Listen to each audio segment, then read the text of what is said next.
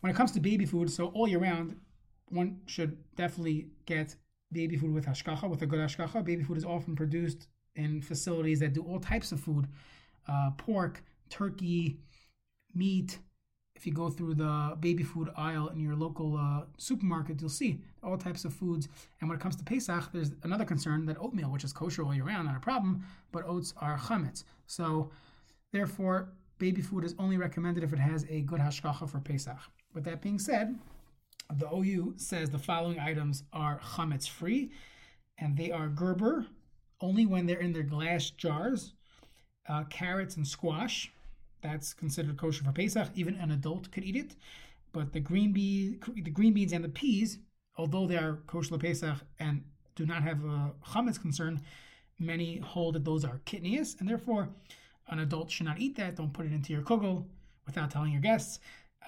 But for a young baby, that would definitely be fine. So once again, the carrots and squash and the green beans and peas are fine to serve to a baby. The carrots and squash even fine for an adult. That's only the Gerber company in glass jars. Not the plastic, the glass jars. Regarding rice cereal, so rice cereal is produced in the same companies that make oat cereal. And the oat cereal is dried on the same equipment perhaps. Additionally, there might be some oat flakes in your rice cereal flakes, and they would not have to declare it from an allergy standpoint based on the oats being gluten-free or the like, and therefore there is a concern as far as Pesach goes. So the best thing to do would be making your own rice cereal. So get raw, non-enriched rice and look online for a recipe up to your liking.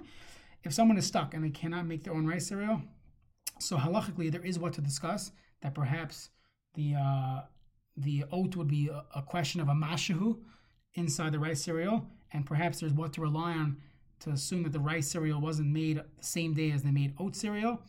And this is something to speak with a Rav, with a Paisik. Some Paisikim would be Mekel. Given the information, some would be Machmer. This is definitely a question of Psak. I want you to speak with a Rav prior to using rice cereal on Pesach. So the best thing, once again, is to make your own. If you can't, speak with a Rav and have him reach out to a kashrus expert.